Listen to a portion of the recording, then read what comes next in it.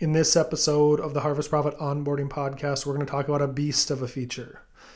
It's a little bit outside of the original scope of what our mission is at Harvest Profit, and that is to give you better visibility into the number side of your farm, specifically for decision-making purposes. Cost of production, field by field profitability, what's my average sold price, what's my mark-to-market profitability today after a rally or after a price decline. And this feature is our grain inventory tracking. It's a pretty intense feature if you're going to use it thoroughly.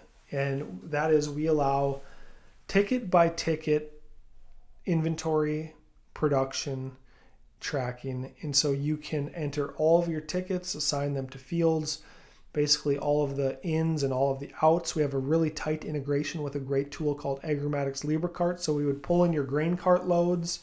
Then you could enter in your outgoing scale tickets to have for production tracking purposes, for grain inventory purposes. You can track all of that using the grain inventory feature. Note that if you go into the App Store and search for Harvest Profit, we have a driver app where you can have employees take pictures of scale tickets, assign some of the attributes to them, and they'll automatically feed into your Harvest Profit account.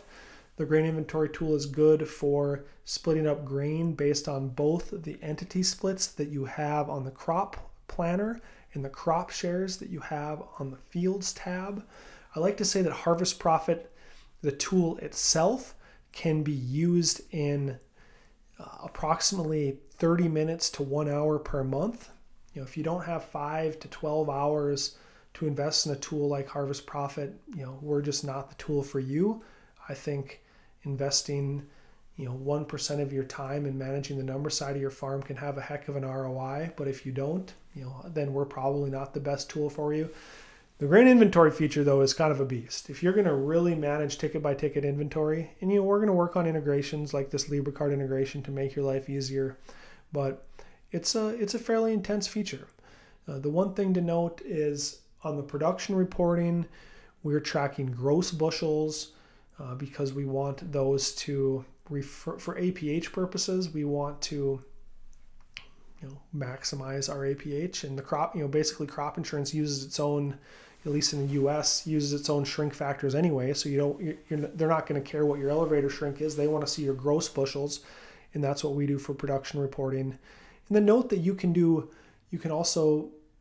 start out with a big bulk ticket. If you want to start tracking your inventory and you have 112,000 bushels of corn in 2 bins and at the elevator, you can just enter those bulk amounts as tickets. You don't have to enter each load, and you can do that with settlement sheets too. If you just want to enter in one bulk amount as a ticket, you can do that. Nothing's stopping you from doing that.